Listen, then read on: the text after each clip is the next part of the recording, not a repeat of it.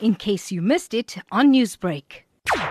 We have a phenomenal increase in the amount of women that are being abused. Globally, we're looking at increases of between 20 and 60% of women being abused in countries that are locked down. Scary factor is that in these countries, a lot of them are first world countries with properly developed infrastructures and systems, which South Africa doesn't have as a developing country. Incidences are going to be a lot worse here during lockdown, specifically because a lot of the abuse is related to drug and alcohol abuse. With no access to that, we're finding that there's an increased rate of abuse of women. You've mentioned that abusers usually partake in alcohol, drugs or gambling, and now that these outlets are not available to them due to the lockdown, that there is a risk of abuse taking place more often. But are these the only risks? No, definitely not. Look, it's going to exacerbate the numbers greatly because a lot of families or partners that fall into the lower socioeconomic income, the unemployed sector, definitely use these as outlets. Without the access of this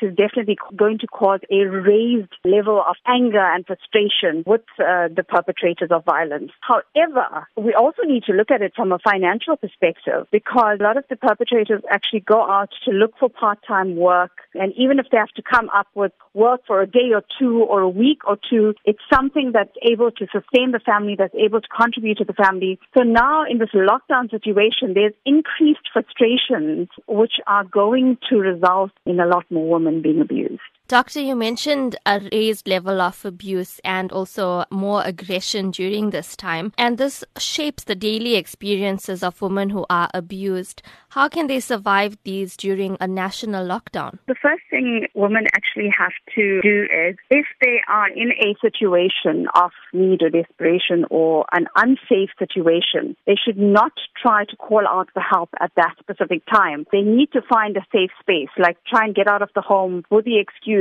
of getting supplies. That's the only time you are allowed to get out of the home, to be able to make that call for help. There's a helpline, there's a Please Call Me service, there's a Skype service for women who need the assistance in terms of the abuse that they're experiencing.